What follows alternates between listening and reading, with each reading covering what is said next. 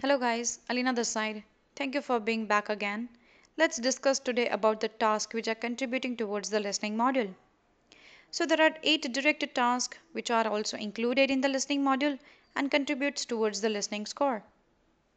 There are 3 remaining tasks which are included in another modules but are contributing towards the listening score.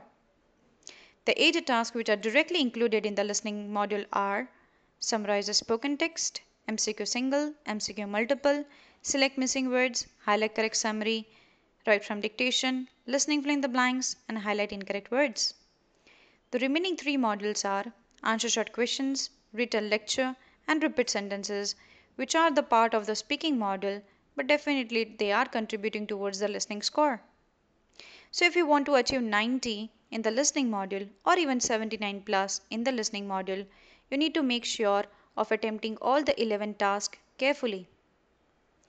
Now if you are securing speaking, writing and reading as a 79 plus, but you are still lacking in listening module and unable to secure the criteria of 79 plus, then definitely you would have made some of the mistakes in terms of content in either repeat sentences or read a lecture or summarize spoken text or write from dictation.